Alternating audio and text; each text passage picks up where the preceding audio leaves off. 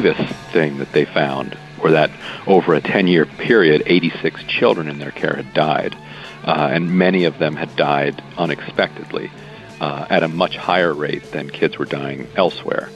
The most disturbing thing that they found probably was that these deaths, for them, other than 13 of them, were not investigated internally. Good deal of the Trump base get very upset when there seems to be any sort of aggressive outreach to the black community and the brown community and trying to address their needs specifically. Even people on the left oftentimes mischaracterize this as pandering to so-called identity politics. But at the same time, unless you have an energized black and brown electoral base, it's going to be very difficult to defeat any Republican, Mr. Trump not least. We ask Congress, we ask the United States, we ask the decision maker to please think about yourselves, think about families, think about children, and please restore TPS to give back hope, to give back life.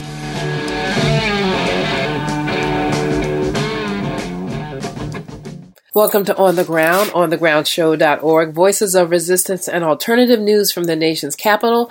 I'm Esther Ivera. And today we're staying focused on the real stories, the real news impacting people in the United States and the world. We're sifting through the lies and spin to bring you voices and stories that are not heard in corporate media. Ryan Grim, Washington Bureau Chief for The Intercept, joins us to talk about dozens of children dying in the custody of for-profit foster care homes that are funded with our tax dollars.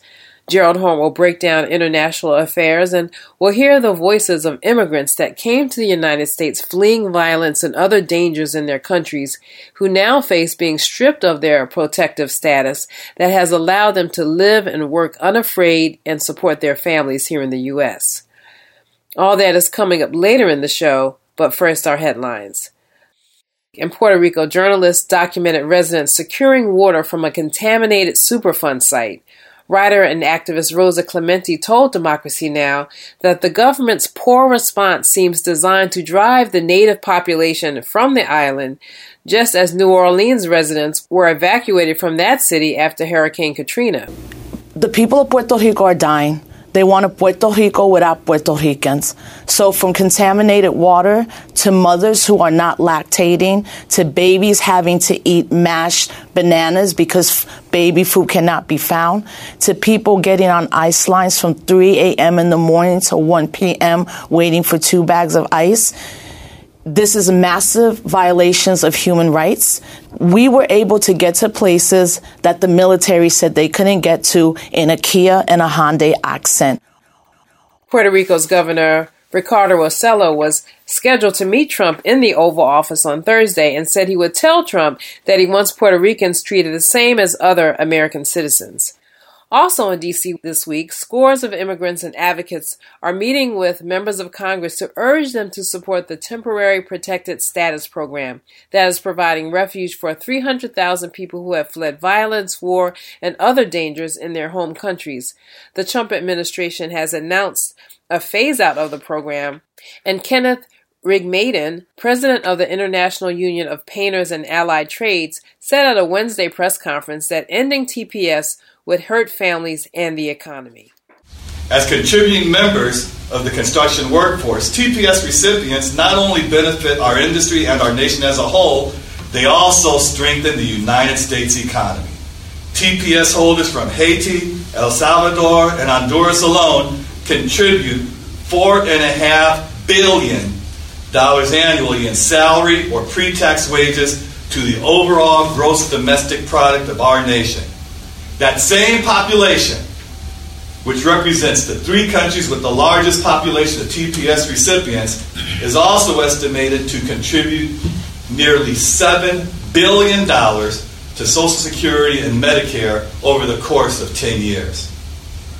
This is a valuable economic force more powerful than any tweet, any slogan, or any short-sighted bigot who would seek to water down and distort the American dream for the sake of political expediency. We'll have more voices from those supporting temporary protected status for immigrants in the second half of the show. Now, in culture and media, it looks like Trump is winning his war on the media. According to a new Political Morning Consult poll out on Wednesday, 46% of all people surveyed believe that news stories about Trump are fabricated, while 76% of Republicans say that the media publishes made-up stories about Trump. Also, Israel's army raided TV channels and media outlets across the occupied West Bank overnight on Tuesday, confiscating equipment, forcing broadcasters off the air, and arresting 2 Palestinians. In a statement, the Israel Defense Forces accused the media outlets of inciting terrorism, while the Palestinian Journalist Syndicate condemned the crackdown and promised to rally media workers outside UN offices in Ramallah. The movie of the week from the Alliance of Women Film Journalists, of which I am a member, is In Divine Order, which follows the attempt of women in a small town in Switzerland to gain the right to vote in 1970. Yes, I meant 1970. And the triumph in this movie is in portraying the human striving for freedom, fairness, and respect. The 1970s tornado of social change meets the cold front of patriarchy in this little town, and viewers are left to figure out where love might fit into the mix. The movie offers a tight, compelling ensemble of actors led by Marie Leuenberger, and it propels Petra Volpe's movie into the realm of awards consideration.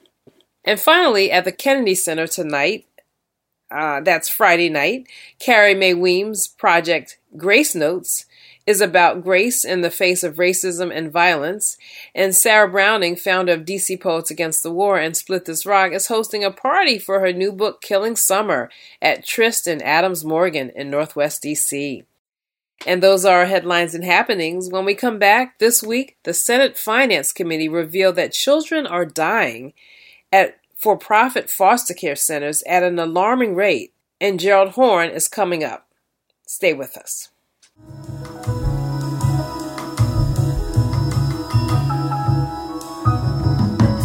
Emina alada akta, I am the one dreaming beautifully.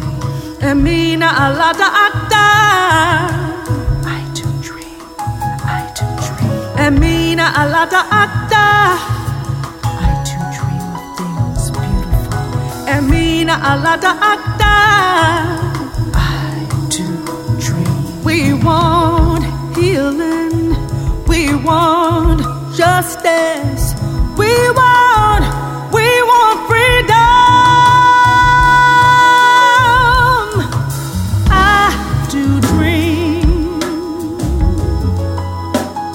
I dream of things beautiful.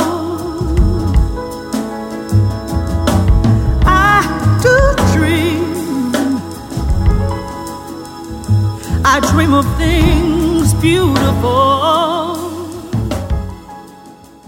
That was Navasha Dea, I Too Dream of Things Beautiful, on the groundshow.org, Voices of Resistance from the Nation's Capital. I'm Esther Averum. Well, a bipartisan report released this week by the Senate Finance Committee revealed that children in the for-profit foster care system are dying at an alarming rate, but the story has gone virtually uncovered.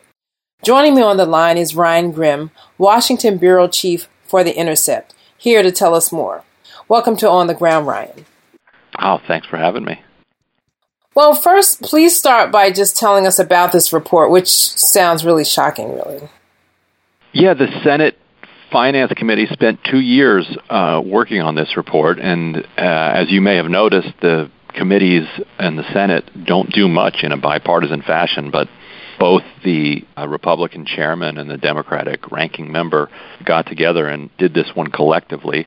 And they reached out to all 50 states and the District of Columbia to ask them for details about their foster care programs and oversight of their foster care programs. And that's more or less how they ended up putting this report together. And they zeroed in on the largest for-profit foster care company known as the Mentor Network, which is actually owned by a company called Civitas Solutions, which trades on the New York Stock Exchange, all of which might be surprising to a lot of people who didn't know that you could kind of buy and sell shares of profits coming off of foster kids.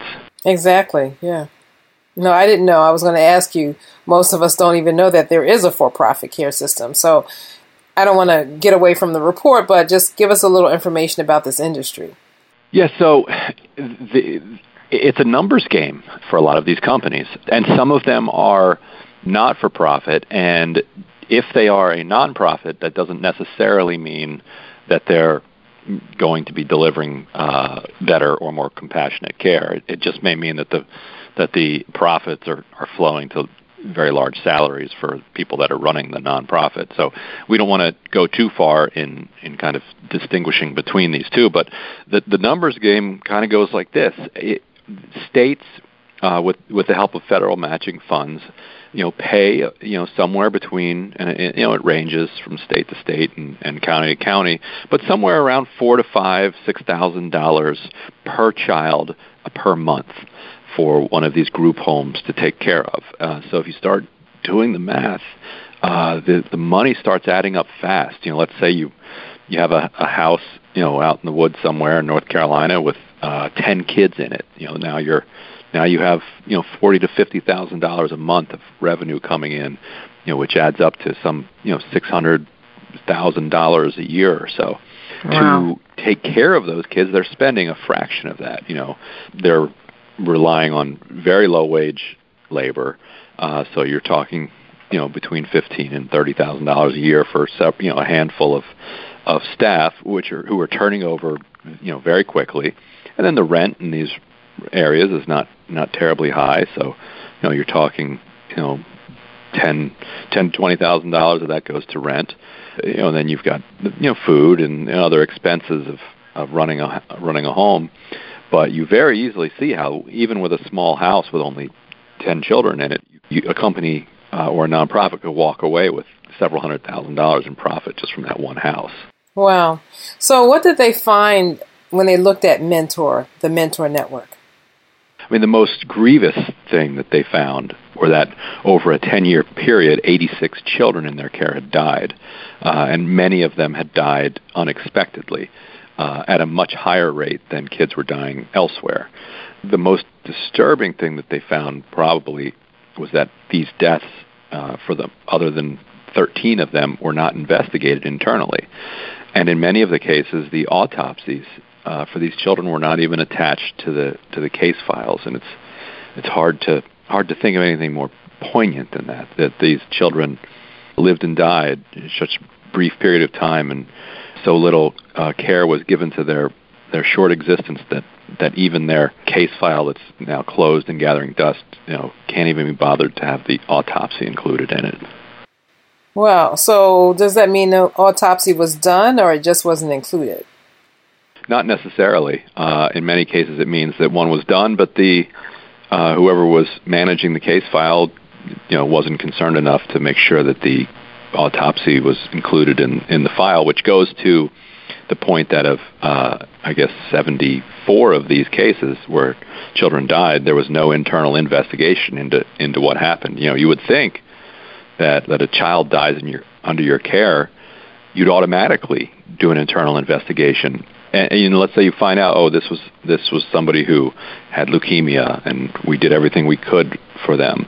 It would be good to know that and to run in that investigation. But in many cases, these were not children who died of leukemia in the care of the Mentor Network, but children who died unexpectedly, and that there was no investigation into how that happened.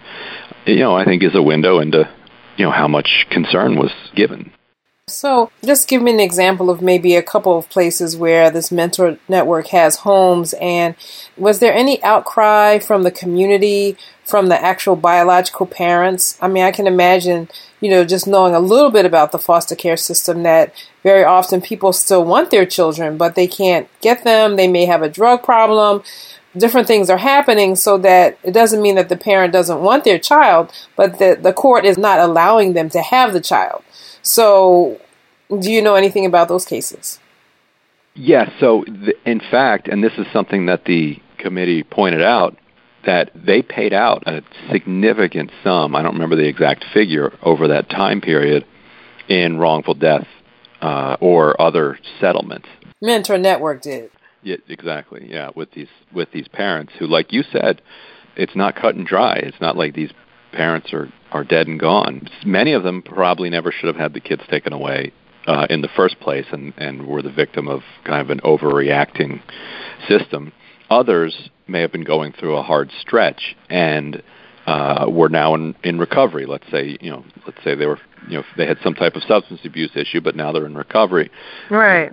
We in this country, as I'm sure this is what you're alluding to, we don't make it very difficult for people to get a second chance. And so if somebody loses their kids, they can do everything right. They can check every box. They can be sober. They can be employed. They can be current on all their bills, and it won't matter. It's still extraordinarily difficult, to get their kids back. I think you meant we don't make it very easy for people to get their children back. Now, one of the things that you said in your article on The Intercept is that when this story was reported, the shares of, is it Civitas, went down, but then when it didn't get any coverage, the shares shot back up. I mean, I just thought that was the most heartbreaking thing. Yeah, right. It's like, oh, hey, look, nobody cares. Everybody back in the pool. And, as you know, with the stock market, you can never say, precisely what caused one move one way or another. And no analyst ever can, because things are moving all over the place. But yeah, if you look at the chart, it's striking. And I just pulled it back up to see where it is now, and it's almost exactly where it was when the report came out right now. And in fact, yesterday it even ticked up above where it was before the report came out. Well, what will be done with this report? Will it lead to anything? What's the next step? Will there be a next step? The goal of the report is for things like this to have happened, for you and I to be talking about it, and for people to learn about some of the problems with the system, so that people will learn that there are a couple bills in Congress now to radically reform the foster care system. Probably not as radical as it needs to be, but there are a couple different bills. One is a new one that was just introduced in conjunction with this report that would penalize states if they don't meet federal standards for foster care. But the kind of more important one, called the Family First Prevention Services Act, nearly became law in 2016. And its backers, who include the authors of this report, think that they have a good chance of making it law this year. And what it would do is it would flip the emphasis from removing children and putting them in warehouses to supporting families so that the children can stay with their families under the what sounds to me like common sense reasoning that kids are better off with their parents, and that not all parents are perfect, and that nobody is necessarily born knowing how to be a perfect parent, and if people are going through problems, then as a society we should support them and help them grow and move through their problems so that they can keep their family together.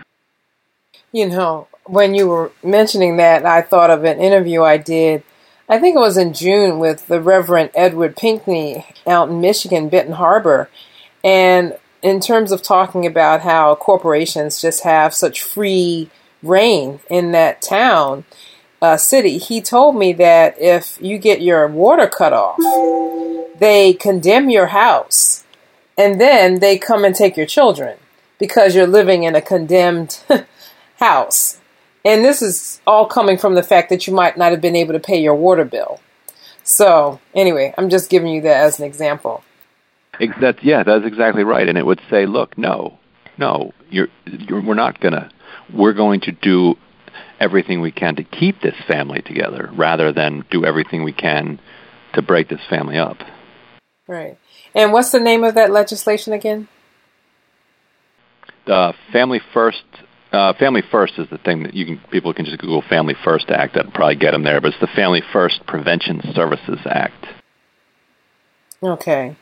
And then at what stage is that right now? Is it in the House, the Senate, It's both. So last year it passed the House unanimously on a voice vote, and it was going to be attached to a bill on the lame duck and it nearly passed unanimously in the Senate, but Senator Richard Burr, a senator from North Carolina, went to Mitch McConnell and asked him to take it out because a network of group homes from North Carolina, reached out to the North Carolina delegation and asked them to stop this legislation because it would have constricted the flow of revenue that was going to these group homes, where they were, like I said, making $4,000 to $5,000 per kid. So the politics of it now are they need to figure out a way to either get it to a vote, because if it goes to a floor vote, it would pass because it has overwhelming support. And if they can't get it to a floor vote, because time on the floor is precious and the Senate is not accustomed to giving anything precious to foster children, if they can't do that, then they have to figure out a way to satisfy whatever concerns Richard Burr has with the issue so that he'll remove his objections to it. Okay. Well, I did want to ask one more thing, and that was really in terms of looking at the report or actually speaking to the authors. Is there any one particular case that really stands out for you that really, that you remember in terms of these children that died in custody of, facilities that the government's funding? Almost any, no particular story, and almost anybody who's gone through this system, has seen all different variants of it. But the common story is one in which the children don't really have anybody that they can trust, and so they wind up, they grow up, damaged, psychologically damaged, because everyone in their life that they've interacted with has been using them in one way or another. Whether it's the kid who shows up with a foster parent who is just taking them in to take the paycheck, and that's by no means all of them. There are many, many, many guardians out there who are absolutely wonderful people, and we need more of them. But there are many who are just in it for the fee, and mistreat kids time after time again. The report found instances, often found instances of that happening, and then the foster parents getting more kids sent to them even after documented problems with previous ones. Okay, well, I hope that we can stay in touch with you to keep talking about Family First, and that sounds like some type of legislation, policy that I know our listeners would like to hear more about and get behind. All right, looking forward to it. Okay, I've been speaking with Ryan Grim, Washington Bureau Chief of The Intercept. Thank you, Ryan. Thank you.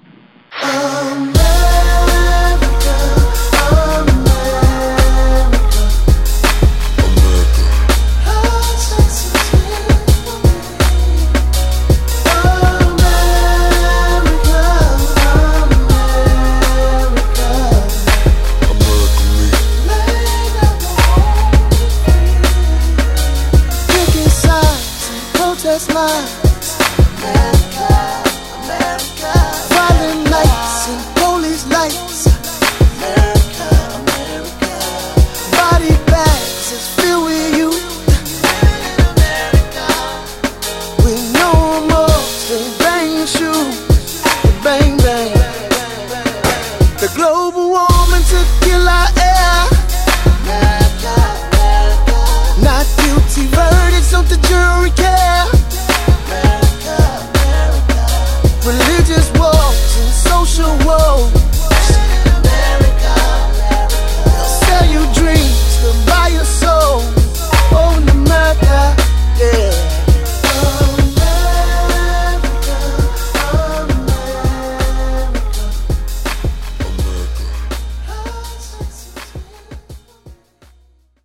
That was Crossroads with Raheem DeVaughn and Wes Felton on the groundshow.org, Voices of Resistance and Alternative News from the Nation's Capital. I'm Esther Iverum. And now we're going to turn to international affairs with our geopolitical analyst, Professor Gerald Horne. Well, Gerald, I want us to backtrack and talk about the Iran nuclear deal. I'm probably not the only one who's confused about where we stand. I do know that Trump said that he would decertify it, or that he would challenge portions of it, but are we still in the deal or not? Technically, the United States is still part of this nuclear deal. Actually, it reminds me of the Paris Climate Accord, because even though Mr. Trump has announced that the United States will be leaving this accord, technically the United States is still part of that accord and will be part of it for some months to come, and in fact is participating in international meetings with regard to this accord. Now, obviously, this is a kind of two-faced approach by the Trump administration, but I don't think your audience will be surprised with the fact that he has one foot in and one foot out. He's basically thrown the Iran Accord into the arms of Congress, asking Congress basically to take the ball and run with it by imposing stiffer sanctions on Iran, which effectively will blow up the accord. The problem there is that the so-called U.S. allies, principally London, Paris, and Berlin, were the ones who started the United States on this road to negotiating with Iran in the first place. And, of course, it's a joint accord, basically solidified and signed by the United Nations Security Council. So even if the United States pulls out of the accord, that doesn't mean that the accord then becomes valid, although I dare say that the Iranians will not be enthusiastic about staying in this accord if the United States, as chief antagonist, pulls out. It's even more unfortunate because there are commonalities that might link the United States and Iran. I'm thinking of the struggle against the so-called Islamic State, although in my heart of hearts, I do believe that at the end of the day, the United States might decide it has more in common with the so-called Islamic State than the Islamic Republic of Iran. In any case, the answer to your question is that, yes, the United States is still technically part of this accord with Iran.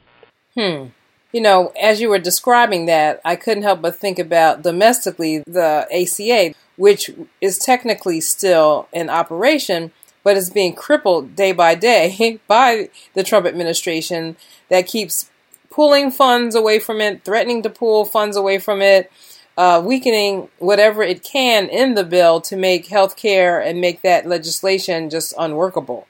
So I guess that's just a strategy on a number of fronts. Obviously, Mr. Trump is taking a kind of step-by-step approach to wrecking domestic issues like the Affordable Care Act and wrecking international issues like the Nuclear Accord and the Paris Climate Accord. But we should be clear about his ultimate goal, which ultimately is destructive. Well, speaking of destructive, we were talking last week about the secret war, so-called secret war in Niger, and the fact that 4 American servicemen were killed. And of course, this week, that whole issue blew up in terms of how, I think there were a number of issues, but one of the issues was how President Trump spoke to the family of one of the soldiers.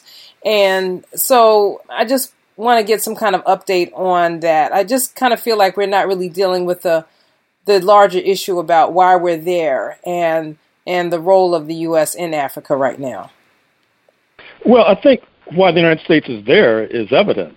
That is to say, it's technically and ostensibly to fight religious zealots in Somalia, in North Central Africa, such as Niger, in Mali, northern Mali, and of course the unraveling of northern Mali is a direct result of the ill-advised U.S. intervention in Libya in 2011, which opened the door for religious zealots to take over northern Mali. But we should also mention, as we've mentioned previously, that this so-called secret war in Africa presents enormous opportunities for corruption, not least because there's so much secrecy shrouding it, which allows for that kind of corruption to flourish, but also because I'm afraid that in the United States there's a kind of ignoring of events in Africa, which allows this kind of corruption to flourish and fester. Now, with regard to the soldier who was killed there, I don't find it accidental that Mr. Trump is thought to have insulted the widow of the Black American soldier who was killed. This is consistent with his consistent disrespect to the Black community, and of course is also consistent with how he's maltreated Puerto Rico in the wake of the hurricane. What I find disturbing in particular is not only Mr. Trump's remark supposedly he told the widow that her now dead husband knew what he was signing up for when he joined the U.S. military. It's not like working for the post office. That's my words, not his, by the way. But also that General Kelly, his chief of staff, whose son also died in a war, in a U.S. war, has intervened aggressively on the side of Mr. Trump and has sought to dispute the allegation that Mr. Trump was disrespectful, and has also dragged in the previous administration, that of Mr. Obama, into the equation, basically co-signing Mr. Trump's notion that Mr. Obama was not necessarily aggressive in terms of reaching out to the loved ones of deceased soldiers. So once again, we have another big mess that has been initiated by the 45th President of the United States of America. Well, that's quite true. It's quite a mess. But at the same time, I think that you are among the observers who believe that he has a chance to be reelected. The stunt that Mike Pence performed, I guess a couple of weeks ago at this point, walking out of the football game between Indianapolis and San Francisco, was revealed to be used as a fundraiser. You know, somehow that this whole thing was being used to raise funds for Donald Trump's re-election campaign. So why are you one of these people who believe that Trump actually has a chance to be reelected? Well, I'm just looking at the analyses that have been appearing in the mainstream press, the corporate media in recent days, which have been suggesting as much. But also, I don't feel that the opposition to Trump has dealt with a fundamental contradiction. For example, we have the governor's race in Virginia about to be decided soon, and we know that former President Obama is campaigning for the Democratic contender. But we also know that a good deal of the Trump base and a good deal of the electorate that is designated as being moderate white voters get very upset when there seems to be any sort of aggressive outreach to the black community and the brown community and trying to address their needs specifically. Even people on the left oftentimes mischaracterize this as pandering to so-called identity politics. But at the same time, unless you have an energized black and brown electoral base, it's going to be very difficult to defeat any Republican, Mr. Trump not least. Not only that, but Mr. Trump is pandering to the crudest sentiments of his base by singling out National Football League athletes who are mostly black. And then at the same time, the reason why you've had Brexit, the British exit from the European Union, and the election of Mr. Trump, both in 2016, have a lot to do with the fact that both London and Washington were at the tip of the spear during the Cold War, and both found it necessary to effectuate their policies to try to weaken trade unions and weaken left-wing trade unions in particular. And that particular issue has yet to be addressed. And until you have a reinforcement and a strengthening of trade unions, it seems to me as well we're going to have to deal with Trump, if not Trumpism. So I'm not saying that Mr. Trump is going to be reelected. As a matter of fact, I'm going to work like the devil to make sure that he's not. But right now, as of 2017, things are not very encouraging, I'm afraid. Well, I did want to ask you about one more thing. The election in Austria, there was a piece I read in, I think it was Common Dreams, that just talked about how the election there was kind of a warning sign for progressives. I wanted you to kind of delve into that a little bit. Well, it really is, because as you know more than most, on the ground show has been in the vanguard of raising the specter of fascism. And we know that if fascism does arise, it won't be in one country alone, that you'll have to look for international signs as well.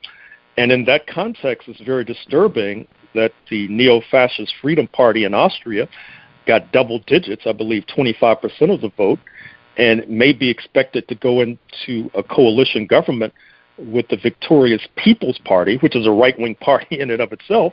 And then in Germany, the so-called Alternative for Germany, the neo-fascist party, got double digits in the election. Both parties are Islamophobic. Both parties are violently anti-immigrant. And this may seem disconnected, but I have to bring up the recent comment by the Swiss banker Mark Faber, who oftentimes appears on U.S. television commenting on matters financial, where he basically said that it was a good thing that the United States was colonized by, quote, white people, unquote, and not, quote, black people, unquote. If it had been the latter, he suggests, the United States would have, quote, ended up like Zimbabwe, quote, unquote. And not only that, but he went further to endorse the issue of enslaving of Africans as being justifiable, since supposedly this had been taking place for centuries. Even diehard Confederates don't go that far. And so when you have these disturbing signs coming out of Europe, I think it's time for all of us to be concerned. And, of course, that ties into my previous point about the possibility that Mr. Trump may be reelected in 2020. Okay, well, thanks for that, breaking all that down. I've been speaking with Professor Gerald Horne, our geopolitical analyst here at On the Ground. He is author of many books, including the most recent, The Rise and Fall of the Associated Negro Press, Claude Barnett's Pan-African News and the Jim Crow Paradox, and Storming the Heavens, African Americans and the Early Fight for the Right to Fly. Thank you so much for joining me today. Oh, thank you. I'm like this. I can't wait. Mama, I'm paranoid from the police guys. Cause the policeman might take my life. What's freedom of speech without my rights? When I can't breathe. How many more sons, how many must die? How many must march with a protest sign? They take my life, I was unarmed. On CNN every day, it's the same song. Oh no, that oh no, that I can't, I'm trying, but I can't wait. Oh no, that I can't, they wanna blow my back down. Oh no, that I'm trying, I'm fighting for my life, yeah. Oh no, that I can't, I'm trying, but I can't. That was Crossroads with Raheem Devon and Wes Felton on the Ground, onthegroundshow.org, Voices of Resistance and Alternative News from the nation's capital. I'm Esther Iverem. Well, also in D.C. this week, scores of immigrants and advocates are meeting with members of Congress to urge them to support the Temporary Protected Status program that is providing refuge for more than 300,000 people who have fled violence, war, natural disasters, and other dangers in their home countries. The organizations held a press conference on Wednesday, and the first speaker you're going to hear in this next segment we're going to play is Martha Arevalo, and she's executive director of Caracen LA, an organization that advocates for the rights of Central American immigrants. But there were a number of organizations there representing labor, representing people from the African diaspora, and so here are their voices now. Good morning, buenos dias. As Lady mentioned, my name is Martha Arevalo. I'm the executive director of the Central American Resource Center, Caracen, in Los Angeles, and I think we get the award for coming the farthest this morning. Caracen would like to first give a big thank you to our labor partners and allies, the iron workers, the bricklayers, IUPAT, Unite Here, UFCW, and also some community organizations who are working with us to push for TPS, African Communities Together, Dr. Black Network, for being here today, because together we stand in support of TPS beneficiaries. Caracen has been involved with Temporary Protected Status, TPS, since its creation through legislation in 1990 when Congress established a procedure for the administration to provide TPS to immigrants in the U.S. who are unable to return to their country because of ongoing armed conflict, environmental disasters, or other extraordinary and temporary conditions. Currently, the three countries that have the largest populations protected under TPS are El Salvador, Honduras, and Haiti, totaling more than 300,000 people. These TPS beneficiaries have had work permits for more than 18 years in the case of Hondurans, for more than 16 years in the case of Salvadorans, and for more than 7 years in the case of Haitians. TPS beneficiaries renew their TPS every 18 months, paying a fee of $495 and submit to an FBI background check every 18 months. TPS beneficiaries work, contribute to their communities, and pay their taxes. They own homes, they own businesses, employ people, and have made their lives in the U.S. Unfortunately, the TPS program is under attack. The administration has already ended TPS for the Haitian community and the Sudanese community, and has threatened to end TPS for Central Americans. We're here today as allies, community, labor, and TPS beneficiaries to work together to stand in support of those that are most affected. Together, we urge the administration to extend TPS and to work with Congress to find permanent solutions. We also urge congressional leaders to work with TPS leaders to develop legislative proposal that allows them to adjust to permanent residency. Please champion this cause. We're working with TPS beneficiaries in a national campaign to increase the understanding of TPS and to uplift the powerful stories of people with TPS and their families. There are neighbors, there are co-workers, there are friends. The national campaign is being led by the National TPS Alliance, and we're holding a conference here in DC next week, this week, starting on Saturday until the 25th, where 350 TPS beneficiaries from all over the country will come together to meet with legislators to tell their story about how TPS has benefited their lives and their communities. We invite you all to support us in support of TPS.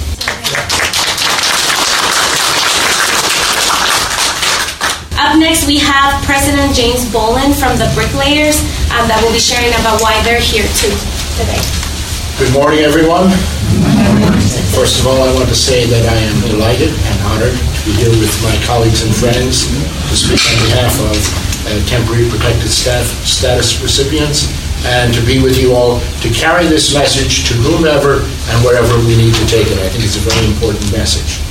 So our country, the United States, is a nation of immigrants. It always has been, and it always will be. Our union, the BAC, was built by immigrants, and like our country, America, it is enriched by the diversity that comes with our heritage. I really believe that in the core of my being.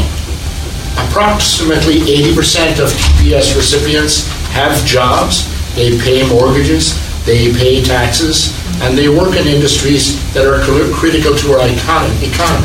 They also merge into the communities and the fabric of our country and help strengthen it and enrich it in so many ways. About 23% of TPS recipients work in the construction industry. Terminating TPS would negatively impact the U.S. economy and separate families, not to mention how much depends on goodwill both in society and globally. So enriching the goodwill of our country and proper treatment of temporary protected status recipients is so important to all that.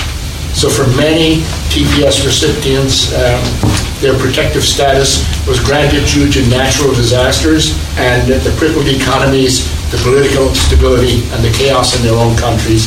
And from a humane point of view and a generous American point of view, it's very important to bring that message to the surface and support them in every way we can. Thank you all very much. Up next, we have Patrice Lawrence, Policy Director of the DocuBlack Network. Please help us welcome her. Good morning, everyone. All right, we're here today and we're facing a unique situation. TPS is at risk of being holistically terminated, and this is not what is customary. Usually we deal with things on a country-by-country basis, but we felt the need to come here all together, united to protect all countries, including Black undocumented people who I represent in this room. And historically, TPS has been a bipartisan issue. It has been one that has affected several countries. We're at risk of war, food insecurity, natural disasters, since, of course, that's no respecter of origin. What else we know is that 4 out of the 10 countries that have TPS are Black majority countries. So Sudan, South Sudan, Somalia, as well as Haiti. And then we've got the others that are in Africa, Northern Africa, so we're talking about Yemen and Syria.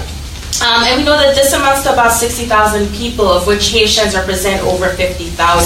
The deadline to renew for Haiti is November 23. So we have to be talking about this right now. Of course, we've seen that this administration has worked a little fast and loose with the deadline, so we're also mindful of that. One more thing that we're mindful of is the discrimination, the blatant discrimination of this administration, which is why DocuBlack did file a FOIA earlier this year when the decision came up for Haiti, because we saw that they were investigating the criminal background of these individuals, even though they're vetted every 18 months, as well as trying to figure out if they're on public benefits for which they're not eligible. So we're in a totally different landscape, but I just want to make sure that that's crystal clear. And when we talk about xenophobia, it's not just a nice word to say. It's actually a terrible word, but it's the truth, and we've got the facts to back that up. And then the other country I want to mention really quickly is Liberia, who TPS ended for earlier this year, but they do have deferred enforced departure until April 2018. So why are we talking about this now? Because it's urgent. Why do we need some sort of a bill, some sort of a legislative solution? Because it is urgent, and because DHS has made it their priority to holistically end the TPS program. And since they're doing new rules, we have to operate as well with new rules. Temporary protected status is a permanent program for people of color representing African, Caribbean, Latinx, Afro-Latinx, Arab, Afro-Arab, European, and Mediterranean populations. To end this program is to blatantly hinder the progress of over 300,000 people of these nationals who are from developing countries still in dire circumstances. We encourage DHS not to play politics with the lives of so many, since this is a humanitarian issue. And to end on a nice, happy note, in your packets you'll see I have a story from one of our own TPS recipients who's from Haiti, Lise. She likes to study shrimp. She is a biology student in Florida, and she comes from a family that has mixed status, and ending TPS program will severely hinder her life, since she's been in the U.S. for the majority of her young life. And so I just want to stress that the persons who have TPS, they are people, first and foremost.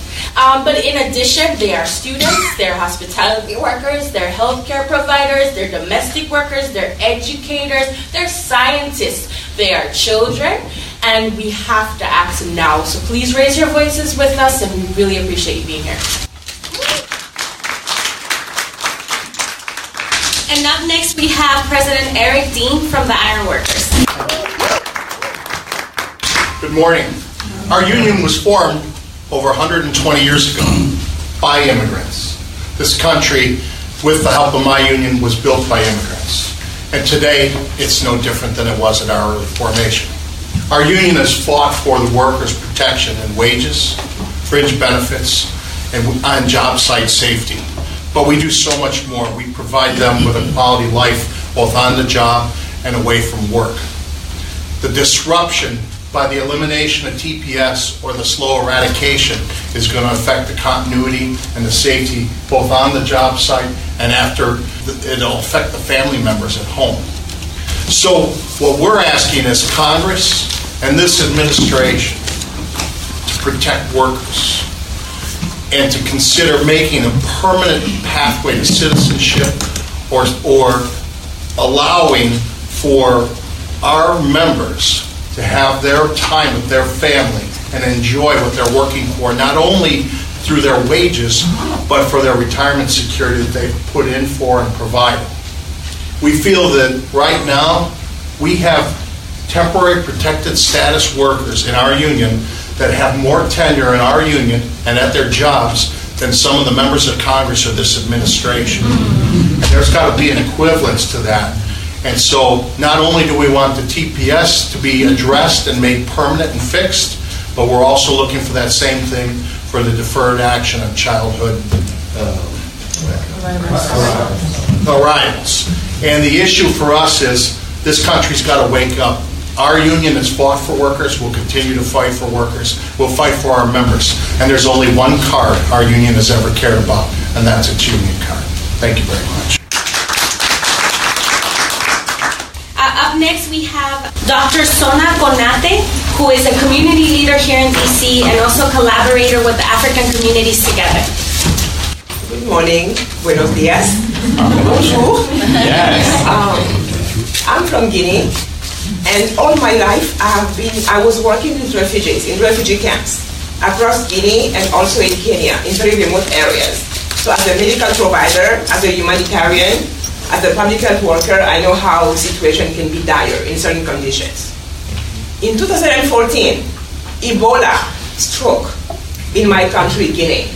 And not only Guinea, also in Liberia and Sierra Leone, we are neighboring countries. That was a disaster, not only for Guinea, for Liberia, or for Sierra Leone, but for the entire world.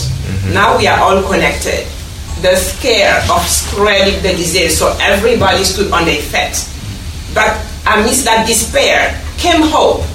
How some citizens who have been here in this country for 15 years, 20 years, they had the opportunity of benefiting of TPS. With the TPS, for the first time in their life in the United States, they were able to become citizens, to apply for jobs, to work, and to be able to make a living for themselves, to come out of the hole, as they say. I interviewed some of my fellow citizens yesterday. She's in Michigan, and she lost her TPS. She told me, Sona, I feel like less than a human being. I'm in a house, no longer driving, having to depend on everybody to give me a lift, and she's not working. But guess what? She can't stay this way. She will find a way to work again. And how?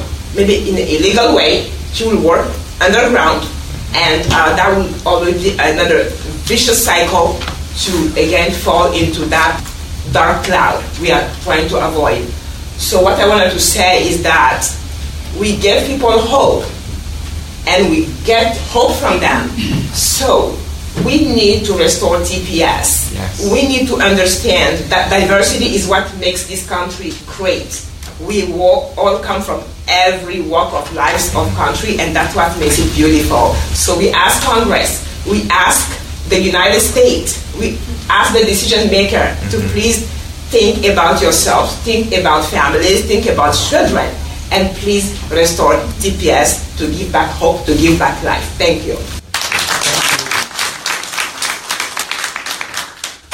It is really with great honor that I introduce to all of you our president, Kenrick Maiden, to the stage and to close out our press event.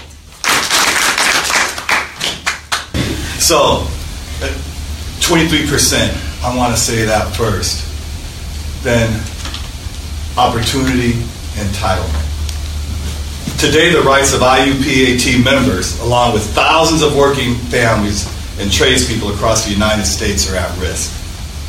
This policy, removing TPS, would remove protections from union members that are recipients of temporary status, a status which allows them to safely reside and work within the United States. This is nothing less than an attack on the American dream. TPS was born of compassion and common sense. It makes it possible for workers here under protective status to become community leaders, union members, and business owners safely without the fear that comes with instability. This strengthens our workforce, our economy, and our industries. 23% of TPS recipients are workers and have found employment in the construction sector. How could we not pay attention to that? 23%. Think about that. And as a result, these TPS eligible workers have become an integral part of our industry, working in our trades, and becoming members of our union. They are our friends. They are family. They are the fabric of America. They are hopeful and proud and stand for what Lady Liberty holds in her torch. And they are members of our union family who we will protect, advocate for, and support. As contributing members of the construction workforce, TPS recipients not only benefit our industry and our nation as a whole, they also strengthen the United States economy.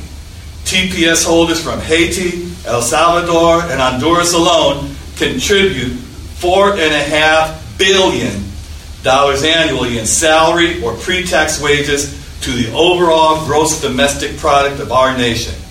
That same population, which represents the 3 countries with the largest population of TPS recipients, is also estimated to contribute nearly $7 billion to Social Security and Medicare over the course of 10 years. This is a valuable economic force more powerful than any tweet, any slogan, or any short-sighted bigot who would seek to water down and distort the American dream for the sake of political expediency. Opportunity. Entitlement. As the facts show clearly, TPS is important not only to the protection of foreign-born nationals seeking refuge from armed conflict, natural disasters, and any other extraordinary conditions, but also for our industries, our unions, our workers, and the economy of the United States. Research shows that ending TPS for recipients from Haiti, El Salvador, and Honduras alone would have a far-reaching impact on the national economy, including $3 billion in cost to taxpayers, a loss of $45 billion in GDP over the next decade, the loss of that $6.9 billion in Social Security and Medicare contribution, and over $1 billion for employers and turnover costs associated with terminating these employees. It would in turn also adversely affect our union, our industry, and the workers that we seek to represent. As the current administration currently expands its anti-immigration and, frankly, anti-American policies through increased interior and exterior enforcement efforts, it is absolutely critical that the members of Congress defend and protect TPS, the construction industry, and our economy by introducing and passing legislation that sets forward a path to citizenship or permanent residence for all TPS recipients in the country. It's an opportunity, and we're all entitled to it. Thank you. You have been listening to voices from the D.C. Mobilization to Save TPS, which stands for Temporary Protected Status for Immigrants fleeing war, natural disasters, and other dangers in their home countries. These groups are meeting here in D.C. to meet with members of Congress to convince them to support TPS. This is On the Ground, Voices of Resistance from the nation's capital, coming to you from Pacifica Radio in Washington, D.C. And that will do it for today's show. I want to thank my guests, Ryan Grimm and Gerald Horn, and thank you for listening. You can reach On the Ground at our website, onthegroundshow.org, where you can listen to all of our shows. Please like our Facebook and Twitter pages at On the Ground Show. I'm Esther Averum, reminding you as always to keep raising your voice. Peace.